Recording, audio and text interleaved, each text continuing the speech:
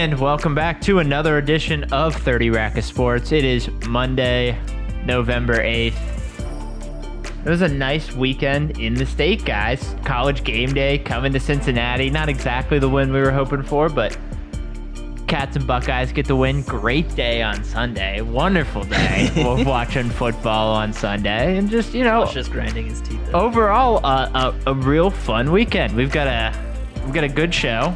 Once again, 2 shows this week. Today we're talking football. We're talking about the Battle of Ohio yesterday, and talking about some college football playoff. Also got a very interesting beer from in Westchester. I believe we've done this brewery before, but this was too interesting of a beer for us to pass up. And for our Friday show, we're previewing college basketball because, guys, Tuesday is the start of college basketball. Crazy. Wild. Crazy. So, really snuck up on you there. Yeah. you don't really even think about it until I always seems like it doesn't start till like right before Thanksgiving, and maybe that's just because everybody plays some like whatever teams, but I feel like it normally starts like middle of November, which I guess is only like another week, but I don't even think about till January normally. That's true, but usually you at least get that first like all those tournaments around Thanksgiving. You get the fun tournaments. Yeah. So we'll get to all of that on Friday's show, so be sure to check in our other edition of 30 Rack on Friday. But first, for our intros, to my right, the biggest UC fan I know, a guy who would root for the Bearcats over every other team, every other collegiate program, no matter what. Not true. It's Zach. Not Zach, true. how we doing today? Doing good. All but one. And I have every right to do that. I've given that university plenty of money. I can do whatever the fuck I want. Zach, one of the guys in attendance at College Game Day. How was the experience down on McMicken? A lot of Jesus signs. That's what I got out watching signs. from TV. Embarrassingly number of Jesus signs Considering to like. they've been like at Alabama and Texas. Yeah, I know. It was super embarrassing. No, it was fun. We had a good time. Weather was great. We drank a lot. So I don't remember all of it, but we had a fun time. It was a beautiful morning. It really was, actually. fantastic. I well overdressed. I was like sweating and stuff. Yeah, you guys were all telling me I was going to be cold, and I was like, no. Yeah, you no, weren't. man. I've got You thought right. the You warmth guessed of the right. Bearcat behind me. That other voice you're hearing to my left is a guy that I'm amazed. We didn't have to put him on mute today. I thought his voice might be a little tired. No real roar left to give. It's Josh on the ones and twos. Josh, how are we doing today? My voice is still a little sore after everything this week, but yeah, and it's funny, Zach, that you said I was grinding my teeth because it might have been. I found out today that I have a small chip in a tooth, and so maybe I was that frustrated yesterday. I don't know I think that's just in general watching Ohio sports, as long as all of us have. That's true. It's built up over time. It's definitely built up over time. And myself, my name's Greg, and honestly, guys, I'd be lying if I said I didn't feel like the king of the jungle today. Big win on Sunday for my Brownies. Feeling fantastic. Are we back? The answer's maybe. We'll find out. Big game next week OBJ, man. in New England. The cancer's gone. Flip the switch. Donovan Peoples-Jones may be actually the answer. Who would have thought? Michigan, man. Is Baker Mayfield a lover? Does he have that in him? Can he rule with a compassionate heart? Well, we've all found out the code to First Energy Stadium thanks to those fun progressive commercials. So we'll see if he can be a lover, and we'll see if the Browns can get a couple more wins here before their bye week. But guys, let's get to the beer. But before we do that, let's recap this wild weekend in Ohio.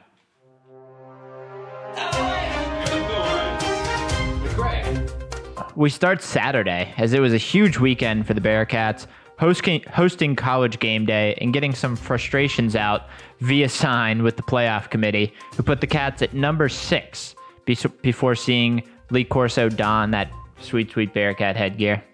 The Bearcats came out firing, but the effort turned flat quickly, as the Cats almost blew a 16-point lead, holding off Tulsa not one but 2 straight times in goal line situations to escape 28-20 in a game that hurt their position with the committee, as well as hurt star running back Jerome Ford, who the Cavs hope to have next week as they travel to Tampa to take on the USF Bulls. In Lincoln, the 5th-ranked Buckeyes had an up-and-down game, but were able to hold off the Cornhuskers 26-17. C.J. Stroud went as the team did, having some ups including 400 yards and 2 touchdowns, but was also picked off twice. The big story from the game was wide receiver Jackson Smith-Njigba, who had 240 receiving yards, which is second all-time in a game by an Ohio State wide receiver behind Terry Glenn's 253 back in 1995. He helped carry the offensive load with Garrett Wilson out for the game. The Buckeyes await a tricky test next week as upset-minded Purdue, who already has 2 top 3 upsets this season, visit Columbus on Saturday.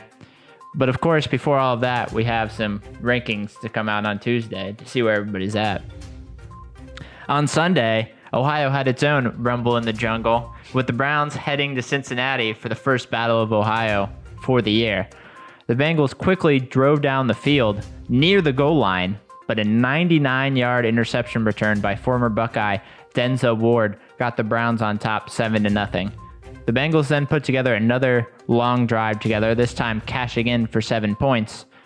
But then the Browns took over, scoring on their first 3 offensive drives to take a 24-10 lead into the break and finish off a 41-16 victory to put both teams at 5-4. The Bengals offense moved the ball well, but 3 turnovers stalled the team out, and the Browns were able to take advantage with big plays, becoming the first team since the 1960s with an interception return touchdown, rushing touchdown, and pass touchdown of 60 yards or more. The Bengals now get their much-needed bye week, while the Browns head to New England to face the rolling Patriots. To wrap up the week in sports, thankfully, the Crew and FCC seasons ended Saturday after disappointing years that saw the Crew finish 1 point out of the playoffs, and FC Cincinnati finishing in last place in the league for the 3rd straight year. On the ice, the Jackets got back-to-back wins over Colorado this week, getting their win streak up to 3 and their record to 7-3. The Cavaliers also got to 7 wins this year, sitting at 7-4 after a 4-0 week that included 3 road wins. They now have a 4-game homestand coming up, but unfortunately that and the next couple weeks will be without guard Colin Sexton, who was diagnosed with a torn meniscus this afternoon.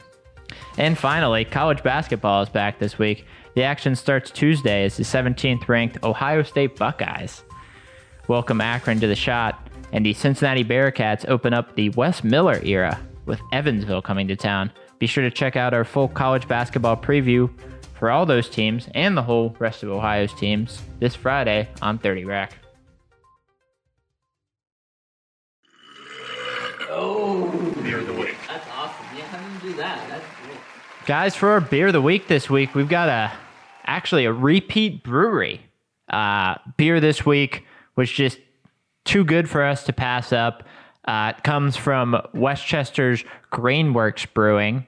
And if you remember back a little while ago, we had their Coconut Lime Donut Gosa from Grainworks, which was a good one. Weird but excellent beer. And we've got another one that's a little bit out there. It is Grainworks What's in the Middle Cookies and Cream Stout. So it's their kind of Oreo cookies and cream stout from Grainworks. It's got that nice brown stout color, 6.5% ABV. First thoughts on the beer, guys? It's a good one. It's different. You kind of have to get past that having a liquid Oreo, a carbonated liquid Oreo taste. I was about to say the fizzy part of the Oreo really caught me off guard at first, but you kind of go and you get all of the different Oreo flavors in there. Yeah, it comes together, right? It's deconstructed, if you will. Yeah, it's a great way to put it because you kind of get you get all the flavors. Whole conversation seems like deja vu, but it's an inverted cookie liquid, and you're like, huh, what is in the middle? Really?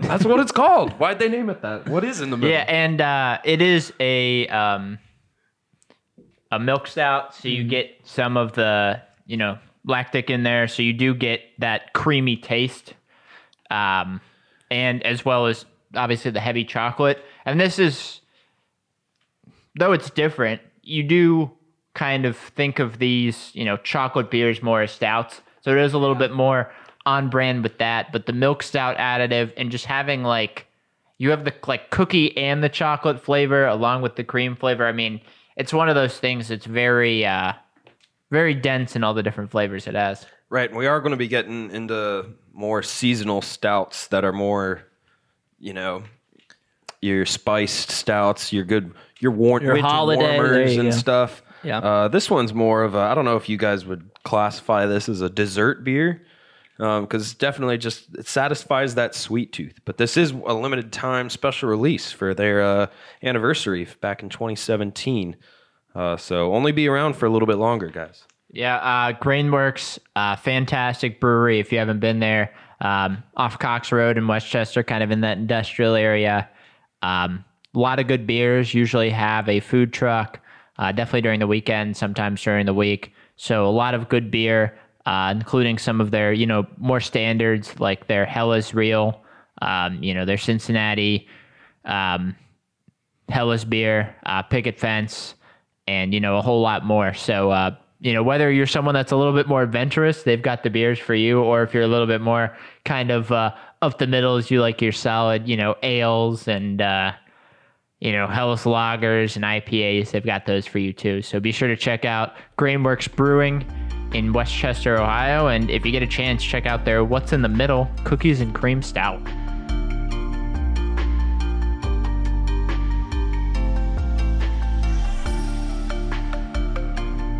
Guys, for our first segment, we're talking a little Battle of Ohio. Yesterday's game, the first meeting between the Browns and the Bengals this year in Cincinnati.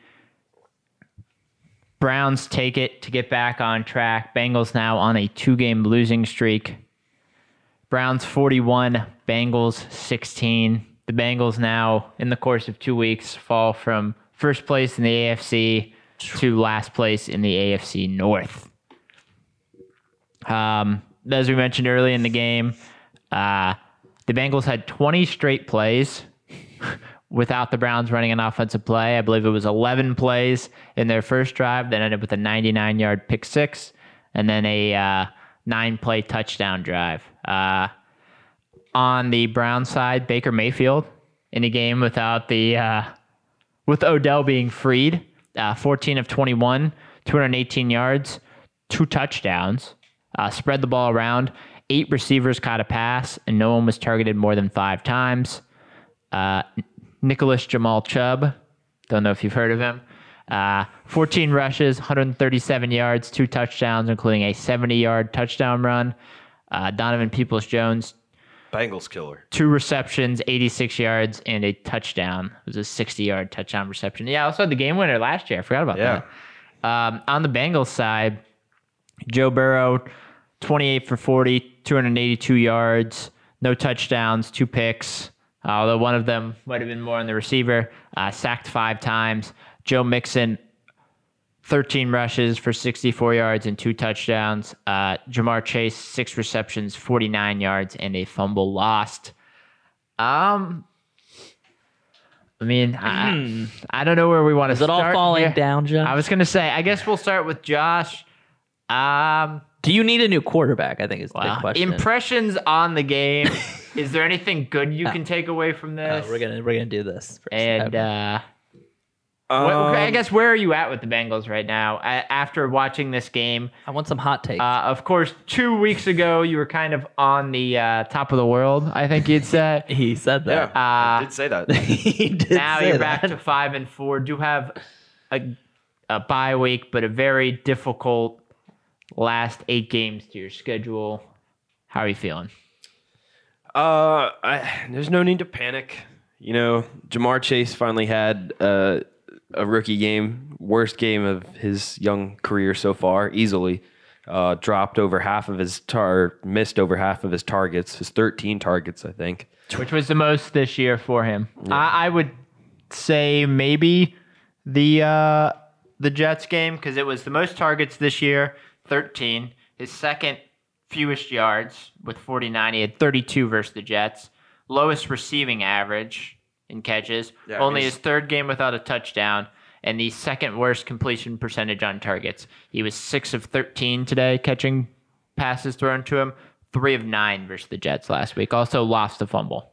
Yeah, they only had 2 plays that went for 20 yards or more, and literally only a 20-yard play and a 21-yard play. All game long. they just could never seem to find their rhythm. Like even when they were driving, something would mess it up. Just ridiculous turnovers. I see a pattern rising. No? I'm not panicking. You do start to worry about a pattern arising here. I don't know if he needs to get his eyes checked or what, but I also think it's just a matter of him as a player. You know, coming from LSU and everything, you can make some of those throws and questionable throws, and you can get away with it. But that's not his aggression. His aggressive style of play won't get you the miracles that it got you then. And I don't know if that's what's going on. I don't know. Some of them though, you watch them and they're bad interceptions. They're really bad interceptions. Like, what are you doing with the football? Was kind of baited into that pick, that 99-yard. I mean, the second pick, the Josh Johnson pick, was one of those where, you know, Ward got in there, the ball kind of popped up. Part of it was on the receiver, and then Johnson got it. But the first one was, you know, Ward kind of played him there. Looked, you know, kind of lulled him to sleep thinking it was an easy throw, and, you know, picked it off. Burrow now tied for the league lead in interceptions. Him and Sam Darnold both have 11 interceptions so far. Also, Burrow sacked 5 times. He is now in 4th place as far as sacks, behind Brian Tannehill, Teddy Roosevelt, and Justin Fields. Baker only 1 sack behind him. So I think that's the one thing you kind of called it on your who you got pick last week, Greg, that this would be the week the Browns step up and start to get some disruption at the line. But I think you see, I'd say my biggest concern actually for the team is you see what a little bit of injury and a little bit of adversity during your practice week can do and mess up on that offensive line for the Bengals. You know, a couple minor injuries and some shuffling around this past week doesn't help you. So we've kind of always said that from the start of the season. You know, they got a good group in there where they could get a solid offensive line. No doubt. If that group stays healthy.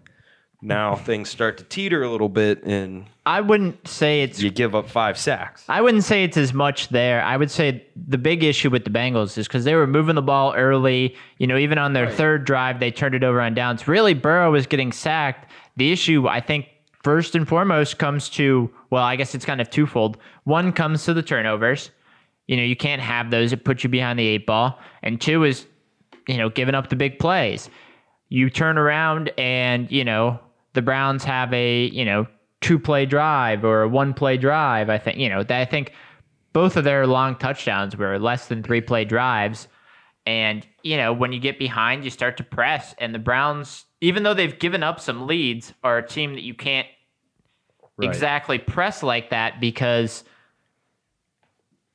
you know, they can pin their ear, you know, Clowney can get, you know, Garrett obviously can get to the backfield. Clowney can get to the backfield. Troy Hill today had, it says 2 sacks, but during the broadcast they said 3. So either 2 or 3 sacks. I believe 3 would be the most by a Browns cornerback ever. So they were doing some different ways of blitzing, which is nice. But, you know, some of it, like I said, you know, 1 play 60 yards, 2 plays 70 yards. You get down 24-7, 31-10.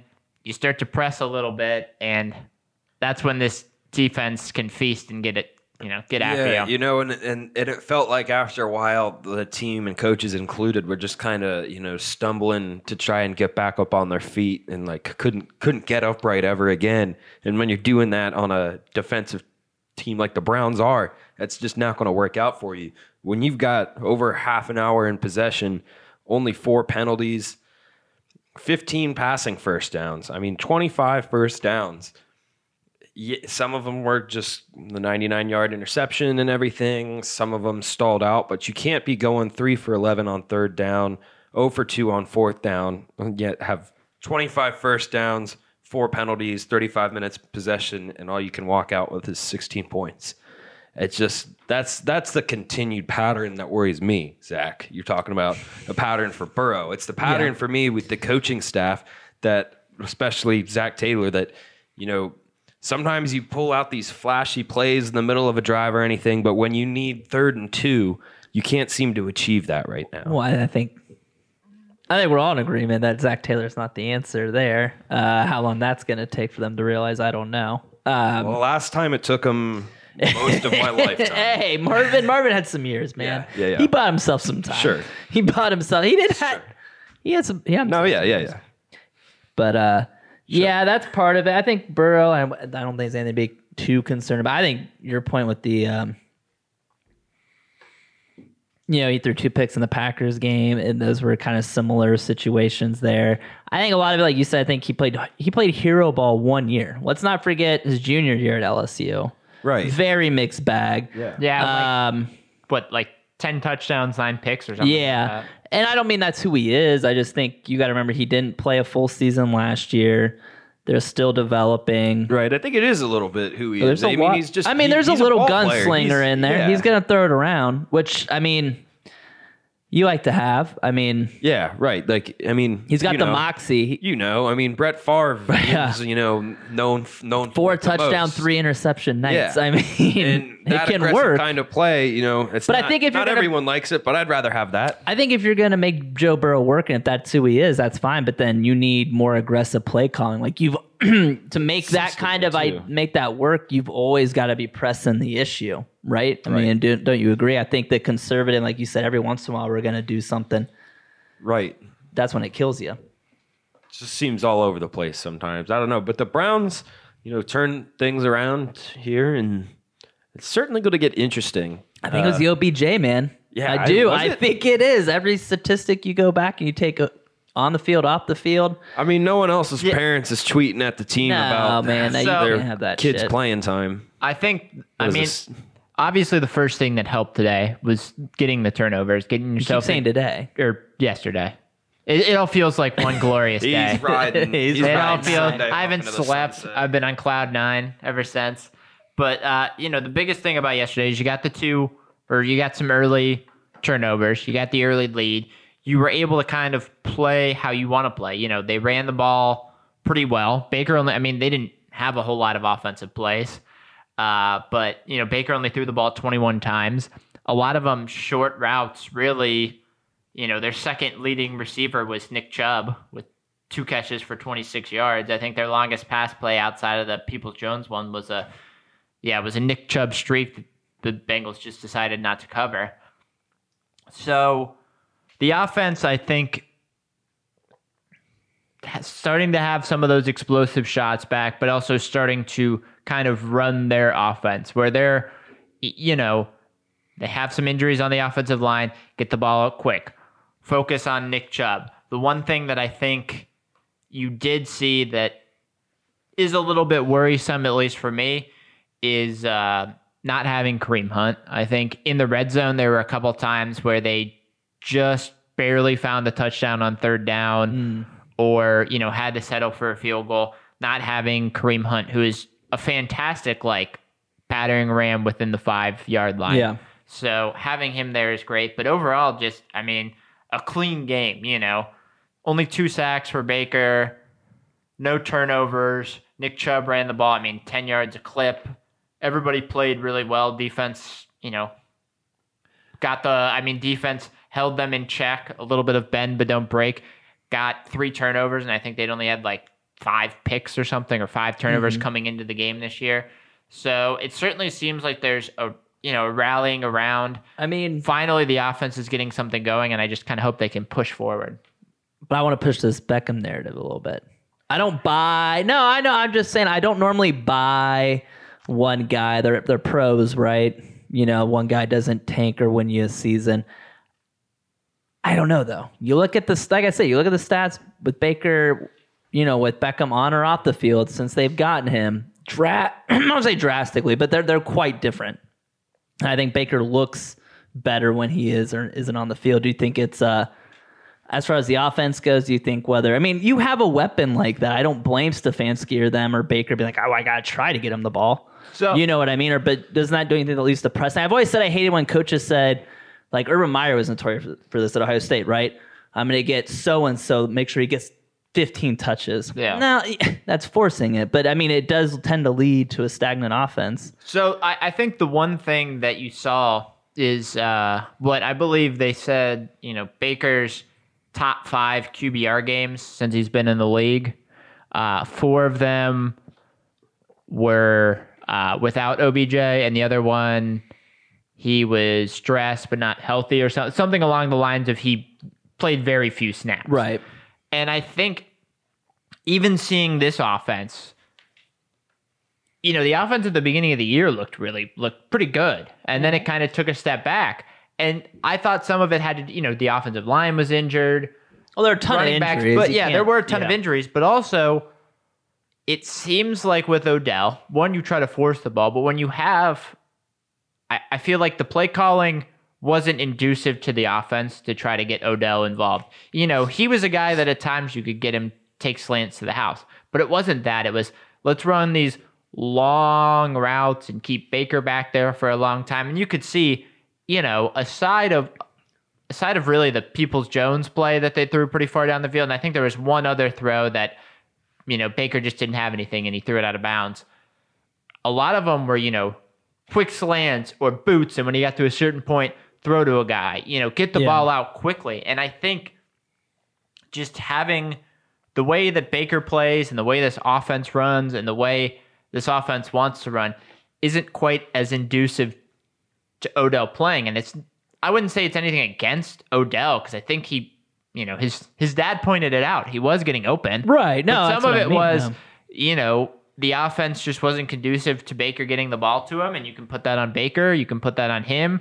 You can put it on Stefanski as well, as far as the play caller. It just never meshed. But yeah. Weirdly enough for that length of time. Granted, Beckham was in and out. Yeah. Missed periods of time.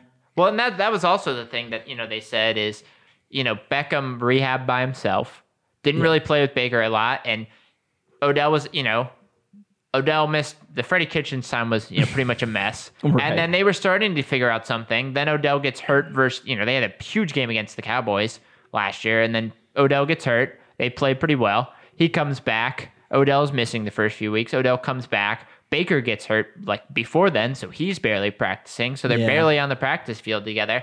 And I'm not going to say, look, I do not think having Odell on the team at this point, it took me forever. I was the last, even during the trade deadline, I was like, do not trade him. Do not trade him. He's a weapon. Finally, at this point, it's just one of those things where it's almost a weird addition by subtraction. You rarely see that with stars, but in the NFL where so many things are such plug and play pieces in the right spot. Yeah. If you have a guy that you need to give if the Chiefs or someone who throws the ball a lot has to get a running back who needs to run the ball 25 times, it's going to affect their team a little bit. Oh, yeah. No, maybe this year would be better. But, overall, if you look at some of those teams, if they have, teams that run the ball more, if they have a wide receiver who wants to get, 10, 13 targets a game, it's not exactly the way this offense runs. And you could see how efficient, Baker was. Really, the only guy with more than 3 targets was Landry. And he got 5 targets, and most of them were quick screen passes. Right. So at that point, you see what the Browns are. They were successful early in the year. Baker wasn't throwing for 300 yards, but he was up over, 70, 80% completion. That fell to 50% or lower. Now he's back up to that point. You just have to realize this is what the Browns are, and you have to get people to help the Browns. They fit the. Because they were even talking, on ESPN or something about all these, great wide receivers that are free agents, and if you clear some cap room, and it's like, I don't know how many of these top wide receivers would be, great in this system right now. You need some solid pass catchers. You need a guy like Landry who loves to get the, give me the pass at 3 yards and let me run. They have 3 good pass catching tight ends. They have Felton, who's a great, wing back that they can split out. And then they have their 2 burners that they can put on the outside who aren't looking to get 50 catches, but will sometimes scoop past the defense in Peoples-Jones and Schwartz. And that's kind of what you want the Browns offense to be. So that's pretty much where it is for the Browns. Browns go to New England next week. Bengals need that bye. I'm cautiously optimistic. I guess just one last thought, especially as the Bengals kind of get a reset and the Browns move into kind of an interesting part of their schedule. November, where they have Patriots, Lions, Ravens, bye, Ravens. Looking at the rest of this, schedule, even the Broncos looked feisty. Steelers maybe playing better. Really 49ers, but you still have the Ravens, Chiefs, Browns, Chargers. How are you feeling about the Bengals by the end of the year? And, I know your expectations were maybe around a 500 team. If they get to, 8-9, are you still feeling like this is a successful season? Yeah, I'd like them to win 4 to 5 more games. I think they can win 4 more games. So you think they can go 4-4 and finish 9-8? Yeah, and I think that would be, and depending on how things shake out, that may be enough for you to earn a spot. I'd like to see you steal one more game and increase those chances. But a 9-8 season, that's huge. Yeah, let's remember the expectations are pretty low here. We were still saying 1 or 2 years away. So I'd very much consider it a successful season still. And if you were about a 500 team, or especially if you were over 500, where you say, "Hey, we were right there," and maybe if they would have had things, I don't know, you could put in at the Bears or the Jets game, I guess. You're right there. Even the Packers game was a missed field goal away. You could point that you're close to at least moving forward. Yeah, things aren't as bad as they seem just because we lost to the Cleveland Browns, who we'll get to play again one day. Yeah, last game of the season, January 9th, week 18, the first ever week 18. So weird. Going to be a cold one. Gonna be a very cold one in Cleveland. Will be interesting to see where they're at. That's it. Browns, Bengals. Browns 41, Bengals 16. Whether you love the chocolate cookie or you're all about the creamy middle, this milk stout will satisfy your sweet tooth without the crumbs. This special anniversary beer, brewed in honor of Grainworks' 2017 founding, has become a perennial favorite. Treat yourself and toast another delicious year. Treat yourself. Treat yourself. It's a good one. It is a good one. I like it. I'm not usually too big on the dessert style beer, but this is actually really good. It really satisfies that sweet tooth, especially if you're the chocolate guy. But it's not overly sweet either. No, you still get the beer stout taste. Yeah. It's very, like we said earlier, it's very deconstructed. You get your cookie, you get your cream, you get your milk stout. Yeah, and just taking a look at the can, obviously Grainworks has a clean logo, that kind of, the mill look with the Grainworks, and then also the can, not an Oreo. It's a chocolate cookie with like what looks to be an owl almost in the middle. Oh yeah, with some cream in the middle and another cookie on the other side. Do you guys know what that owl is in the middle there? Grainworks has this logo. They've got that, the one on the side of the can here, that main with the gear and everything. Yeah. But then at the brewery, I'm pretty sure it's on like one of the walls. They have this giant eagle, falcon, whatever you want to call that bird, but the eyes are made with the gears. Oh yeah, you can even see that a little bit. And then the middle of the face is a hop, and then the wings are made with like little wheat things. Interesting. It's a really cool wall art and kind of secondary logo they have there. I noticed that earlier. I was like, is that thing? But thing from the brewery they have. But yeah, they're little. I don't know what it is. Yeah, it's something of the avian variety. Yeah, it's a bright. I don't even know how to describe this color. Blue green, like a teal color. Are you colorblind? It's turquoise. Turquoise, aqua. Yeah. Don't know how to describe. Greg only knows. He only knows primary colors. What color? That's not what true. What shade of color is chartreuse? Is that what this is? I know secondary colors. I'm sorry. Greg knows 6 colors. If it's not in that color palette, he can't name it. I was not exactly you caveman trying to describe a spaceship. I was not exactly great at art. We'll say that. Well, thank God we have these fine folks at Grainworks to give us a great beer and some great artwork.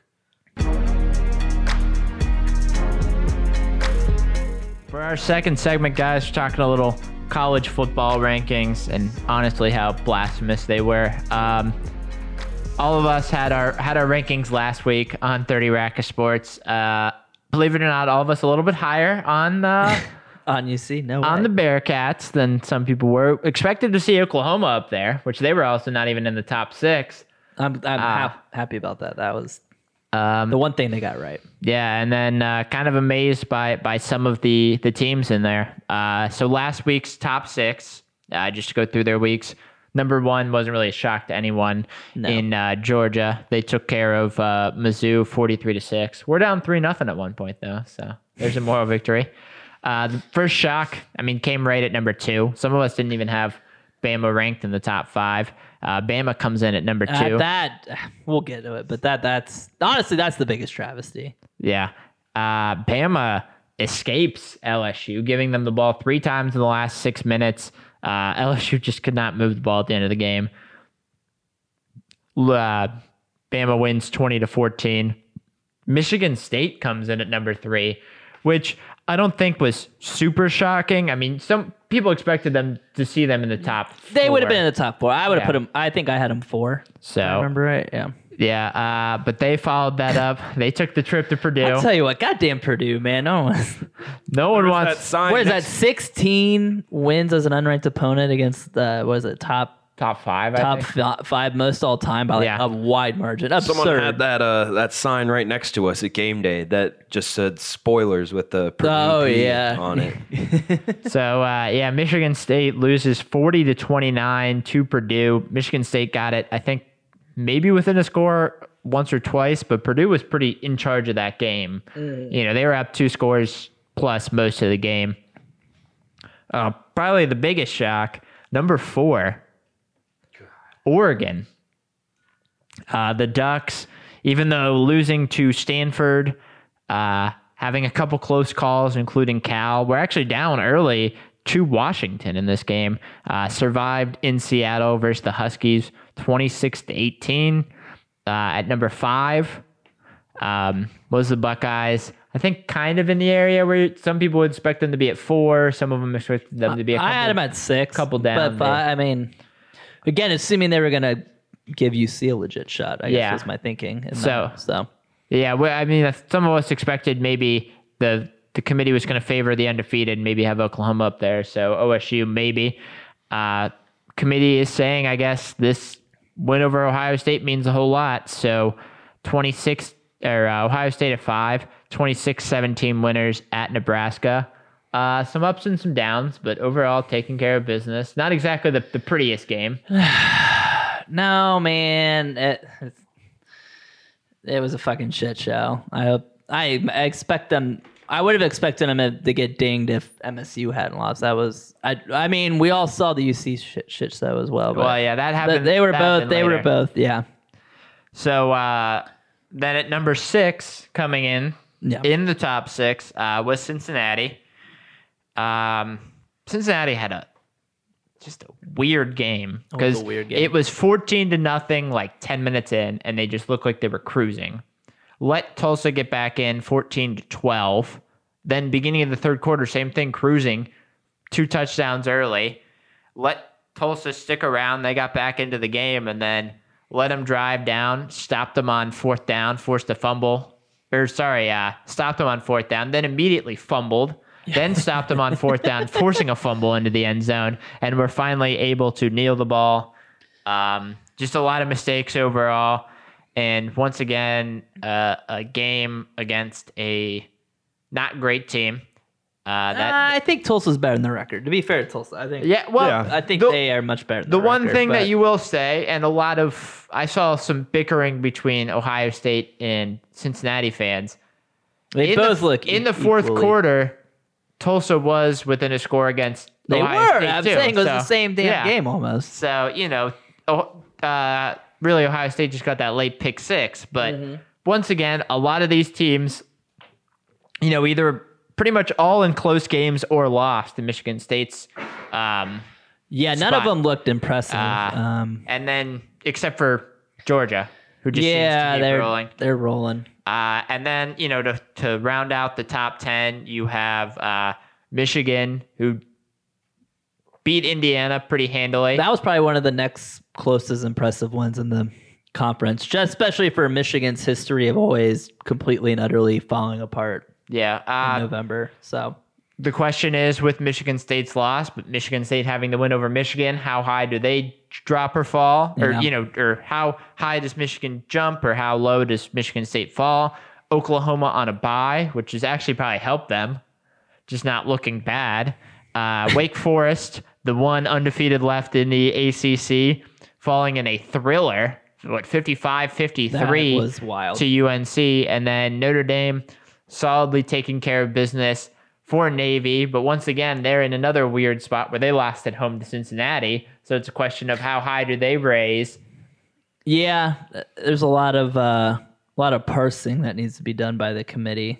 Now we're starting to get in the meat of the schedule where you start getting some of those like opponents a little bit here for a little closer comparison. I don't always think it's fair to compare depending on when they played. I mean, I think you can make the argument. You brought up Michigan State. I think I wouldn't have any problem with them putting Michigan in front of Michigan State, considering Michigan controlled most of that game. And it was a road game. which And you it was could a say. road game. Yeah. You know, I know people would throw their arms up in the air because of just a couple weeks ago, but I mean, it wouldn't shock me. Yeah. So, guys, the question is, Tuesday night, we'll find out the second college football rankings. Obviously, still a ton of football left to play. I mean, none more obvious than Ohio State, who's got Purdue, who looks like an interesting team. I mean, I to say hope the they're least. ranked. If they're ranked, that'll help. Purdue, Michigan State, and then Michigan, and then Maybe. potentially the Big Ten Probably Wisconsin at this title rate. game. Yeah. So then, I mean, still, Georgia doesn't have a super difficult schedule finishing out. Bama still has the Iron Bowl, and then potentially they'd have each other in the SEC championship. Oregon doesn't have a lot of schedule helpers, but they've looked shaky so far. They look- so- I don't know what to say about Oregon. Guys, are you aware of Stanford has lost their last 2 weeks by a combined score of 72-20. I mean, they have just gotten They their lost 52-7 on They, Friday. yeah, they lost 52-7 to Utah. They have just gotten their ass beaten into the ground the past 2 weeks.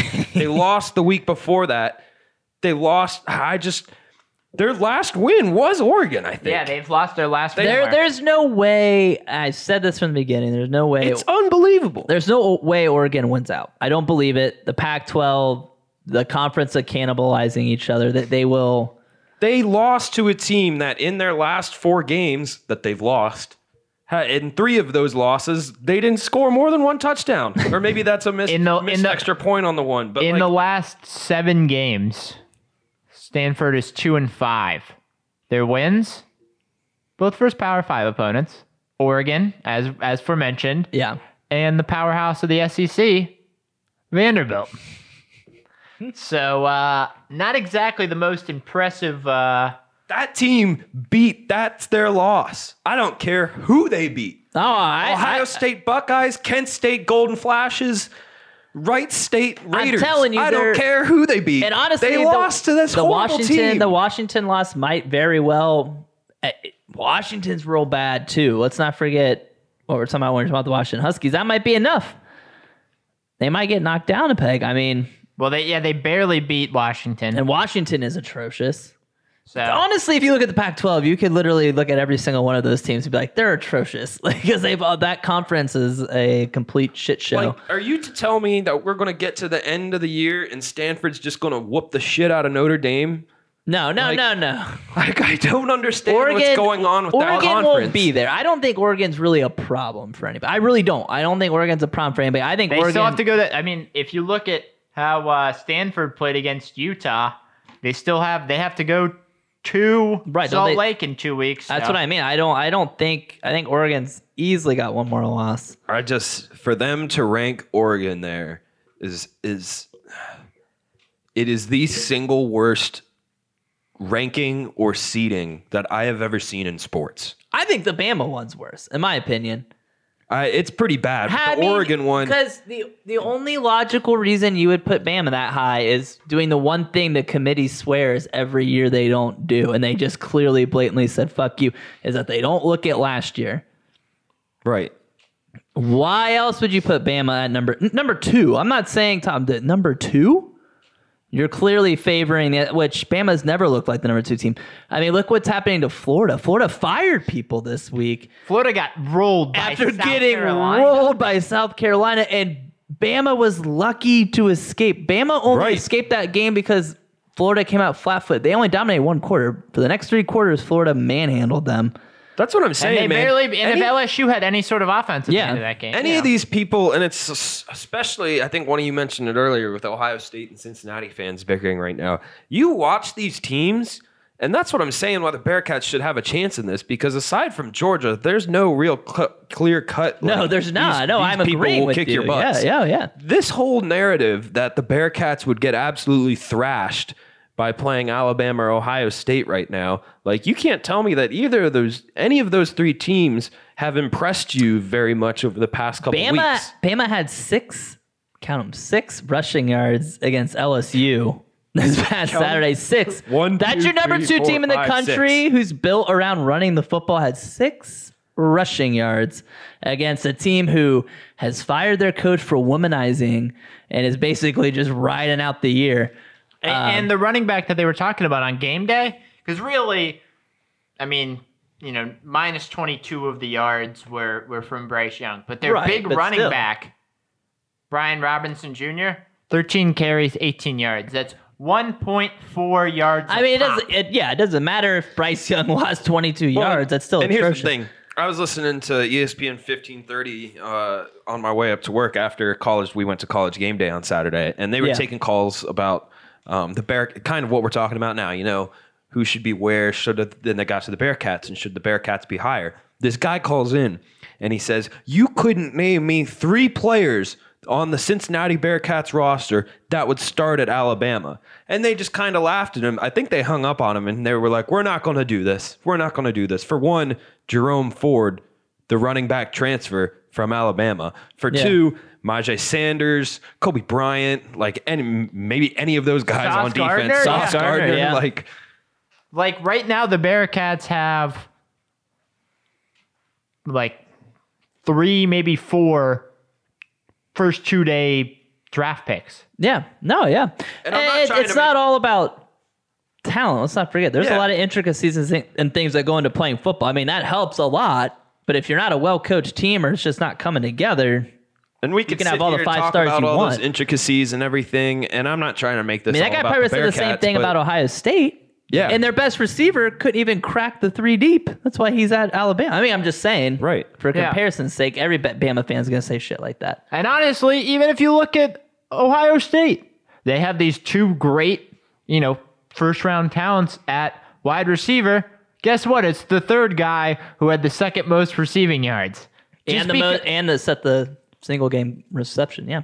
Yeah, so it's like whatever you put in, you could say based on 5 stars or whatever, but you also look at all these 5-star guys that transfer out after 2 years, and it's like, you know what? One of the guys that actually couldn't make it in UC's running back room, Tavier Thomas, is part of the reason why Stanford lost 52-7. He is absolutely killing it at Utah right now. So we even have guys that are leaving who were killing it in Power 5 conferences. that's a Power 5, guys yeah. that can't get on the field at UC that are blowing it up at other Power 5 schools. Yeah, we have got to move past this. Like, as a sport, we have got to move past this thing and start watching the games and give credit for winning when you win. Coach Fickle and Des Ridder apparently were upset with everyone in the locker room after the game because they weren't celebrating enough. Yeah. We still won. We're still undefeated. Still have a all you can do, 25-game man. home win streak. Going undefeated is hard. Winning is hard. I think I made that. I say that all done the whole time. I think it's Georgia, UC, and then there's 3 or 4 other teams, including Ohio State. They're there. I don't know though. We There's haven't a lot seen of it. teams Yeah. that are there, you know? So I think That's what I'm saying. Will they be Yeah. there at the end? Right. So I guess the question to kind of wrap this up is, and I mean, you maybe take this with a grain of salt because you saw where our predictions last week, but having a week to kind of get the baseline of where the college football playoff committee is at. Yeah. On Tuesday, who are your top, let's say top 4+2, so top 6 teams? Oh, you want my order? Yeah. Do I have to base? Are we supposed to base it off the committee or just my opinion? Well, we'll base it off the committee. What you think will? What you think the committee will? I think the committee, they're gonna go Georgia. I want to do it. I still think they'll put Bama at number 2. Yeah. I don't know why. And then we'll go Oregon.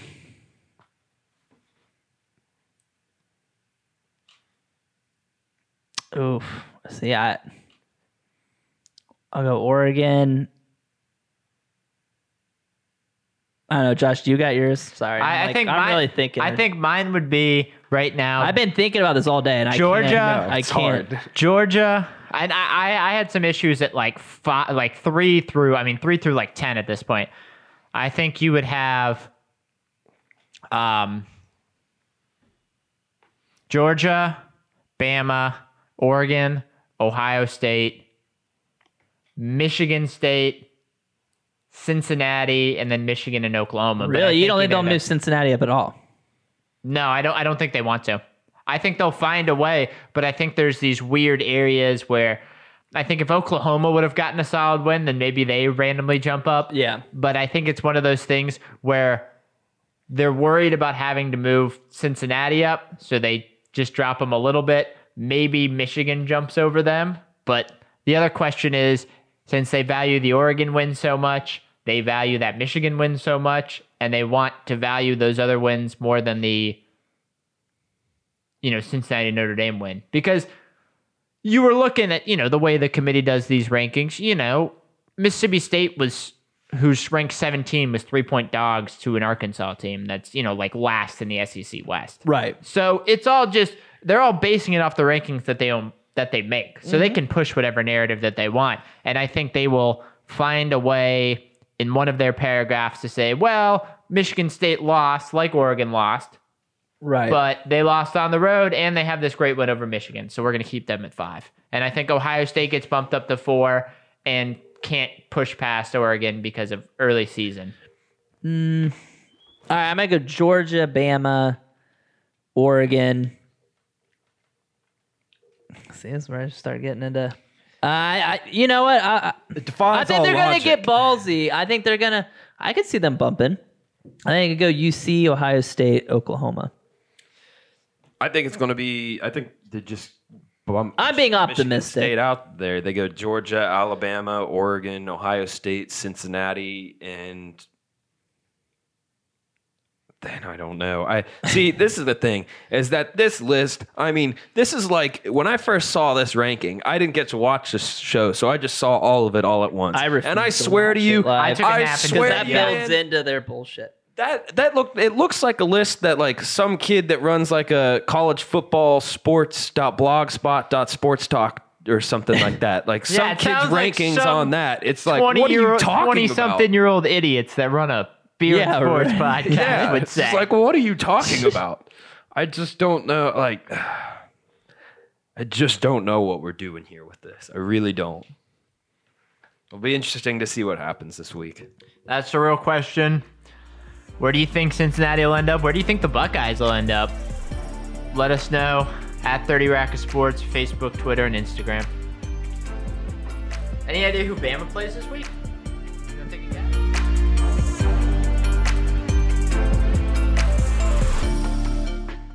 it? What's brewing, Ohio? Guys, we're going to start in Columbus, and I think there'll be a couple more of these coming out regionally in the coming weeks from our friends at ohiocraftbeer.org. Go there to find more readings on all of these. But as we stated earlier in the show, it is that time of year to be getting the holiday beers out. Christmas. And so they just got a nice list of seasonal brews appearing across central Ohio starting in November. Barley's Brewing, their Christmas ale tapping and 29th anniversary party Friday, November 5th. So that beer's out now. Barley's good. Ill Mannered Brewing. This one, I'm reading these because they're all great names. Chimney Lube, Spiced Winter Warmer, and Old Mansky. Old Ale. I love those old ales about to They start named a coming beer out. after you, Zach. Old Mansky. That's mean. Those are coming soon in November. Land Grant Brewing. Tinsel Holiday Lager brewed with peach and ginger. Are there Peachy holiday. pieces of tinsel in the beer? I hope in so. That I hope not. Noctura Brewing, Parabolic Winter Wheat Ale. Side Swipe Brewing, Seasons Beatings Christmas Ale. That's out now. Sounds like the Browns over the Packers on Christmas Eve. Yeah. Okay, And then, guys, one that we recently just had, adding to their line of tea beers that we just featured on 30 Rack of Sports, Wild Ohio Brewing's Cranberry Tea It's beer. not Christmas Eve, will by the be way. Cranberry. It's Thanksgiving E. Yeah, It's Christmas Thanksgiving. Day. I said season. 'Tis the Packers, season. Browns. Sorry. We were Guys, you're aware of the gales of November that, that severe storm that the SS Edmund Fitzgerald encountered in the Great Lakes. R.I.P. Sank to a real one. to Lake Superior, November 10th, 1975, claiming the lives of all 29 members on board. Of course, there is the very, very popular beer from Great Lakes Brewing called Edmund Fitzgerald, but there is of a it. new one, and it's got such a cool little. This is from Ernest Brewworks, and it's got such a little can. We got to have this on because it's got a great can. Ernest goes to Brewworks. To Ernest goes to Brewworks. Ernest Brewworks, they are commemorating the 45th anniversary of the SS Edmund Fitzgerald sinking with a blackberry sour. Blackberry sour, one of my favorite kind of sours. Around this year's release of the beer, Ernest's new downtown Toledo tap room will host a special education session. That's happening tonight, guys, actually, as we record. So That's why we're recording on the road. that's right. Yeah, we're making our way to Toledo right now. But for the beer itself, it's out now, and it's such a cool looking beer. Give it a try. That's the Gales of November from Ernest Brewworks. And then, guys, we had to give a shout out to Greg and I's hometown brewery, one of the first to kind of kick it off in Mason, Ohio, of the brewery movement. I want to congratulate Sonder Brewing on 3 years, coming off fresh off their first Great American Beer Festival win. And guys, this beer is I hope I don't miss it because it's been on the top of my list for a while. It sounds so good. They won a bronze medal for it. It's called French 75. It's a golden sour. It's aged in gin barrels and conditioned on juniper berries and lemon zest. So it's a very refreshing kind of beer, but a heavy hitter there. And a bronze medal award winner at the Great American Beer Festival. So congratulations to that and your 3 years, Sonder Brewing. That's what's brewing in Ohio. Guys, we're going to finish off our show, as we always do, with our cheers for the week. Before we do that, be sure to check out our Friday episode of 30 Rack of Sports. We're doing our college basketball preview as college basketball tips off Tuesday night in Ohio. First, want to give a shout out to Grainworks Brewing and their What's in the Middle cookies and cream stout. It's been a wonderful drink during the show. Interesting, but a very nice dessert beer for the end of the day. I also want to give a shout out to all of the listeners. Thank you again, as always, for listening to 30 Rack of Sports. To our cheers, Zach, who are you cheersing this fine Monday night? Under the radar, I'm going to cheers Julian Fleming, a wide receiver for Ohio State, grade out as champion, made his first start of the season. Guy's number one rated recruit in the country, or receiver a couple years ago, battled injuries, back, excited, going to add that depth there. That's for the stretch run. So Nice. cheers in him, Nice. sticking with it. Most guys would transfer out, toughing it out. Toughen it out. Like the old it school out. days. Check it out. Rub some dirt on that. Josh, who are you cheersing this Oh, Monday? Greg, I'm going to Monday? defer to you, actually. It'll okay. decide what my cheers is. So my cheers actually goes back to the good old days, kind of. I'm cheersing a Cleveland native who now lives in Cincinnati, who showed up to greet his former coach at College Game Day, Oh, that was Tom awesome. Jackson, who you might know from NFL Primetime, longtime Yeah. analyst, part of that Denver defense. Showed up at Game Day to surprise his former coach, Lee Corso. Jackson played for Corso at Louisville in the early 70s. And Corso has called him before the, quote, greatest player he's ever coached. Probably isn't saying a lot. So, I mean, Tom Jackson, a great player. I mean, but- Tom Jackson's a great player, I know, but we're yeah. I mean, yeah. But shout out for Tom Jackson. And, you know, if you've watched College Game Day, you know that, you know, Corso's years are probably numbered, at least being behind the mic. So always nice to see, you know, especially some of those former players and just to get the mood up. It was a real touching moment to see TJ there for his former coach. So shout out to Tom Jackson and, you know, just Game Day in general being at UC. Josh, what about you? Guys, I was going to make sure you didn't do this one because I'd never go up to this neck of the woods to give a shout out, nor to this team or association. Rarely do I give a shout out. But there's a Spaniard in Ohio that threw Ricky. it down. Didn't know he still had it in him. Ricky Rubio throwing down 37 last night in Madison Square Garden, 13 for 19 from the field, all while dishing out 10 assists too. I mean, the guy was looking like a 2009, 2010 Ricky Rubio out Looking there. like Olympic Ricky Rubio. was Also, crazy. 8 of 9 from 3. Yeah, I mean, he was just lighting it up from the Garden. And the Cavs, man, the Cavs are rolling right now. It's amazing. Shout out to 7 and Rubio 4 the so Cavs. far, have played the most road games out of any team in the NBA so far. We talked about 5 and that- 3 on the road. We talked about that brutal stretch they had coming up, and they've handled themselves. So, shout out Cavs. So shout out to the Cavs. And once again, shout out to Grainworks and shout out to our fantastic listeners. That's going to do it for us. We will be back once again Friday with our college basketball preview. Wrap things up for Zach. Opinions, good, bad, or otherwise. See ya. For Josh on the 1s and 2s. And go Bearcats. I'm Greg. Thank you so much for listening to 30 Rack of Sports. Peace.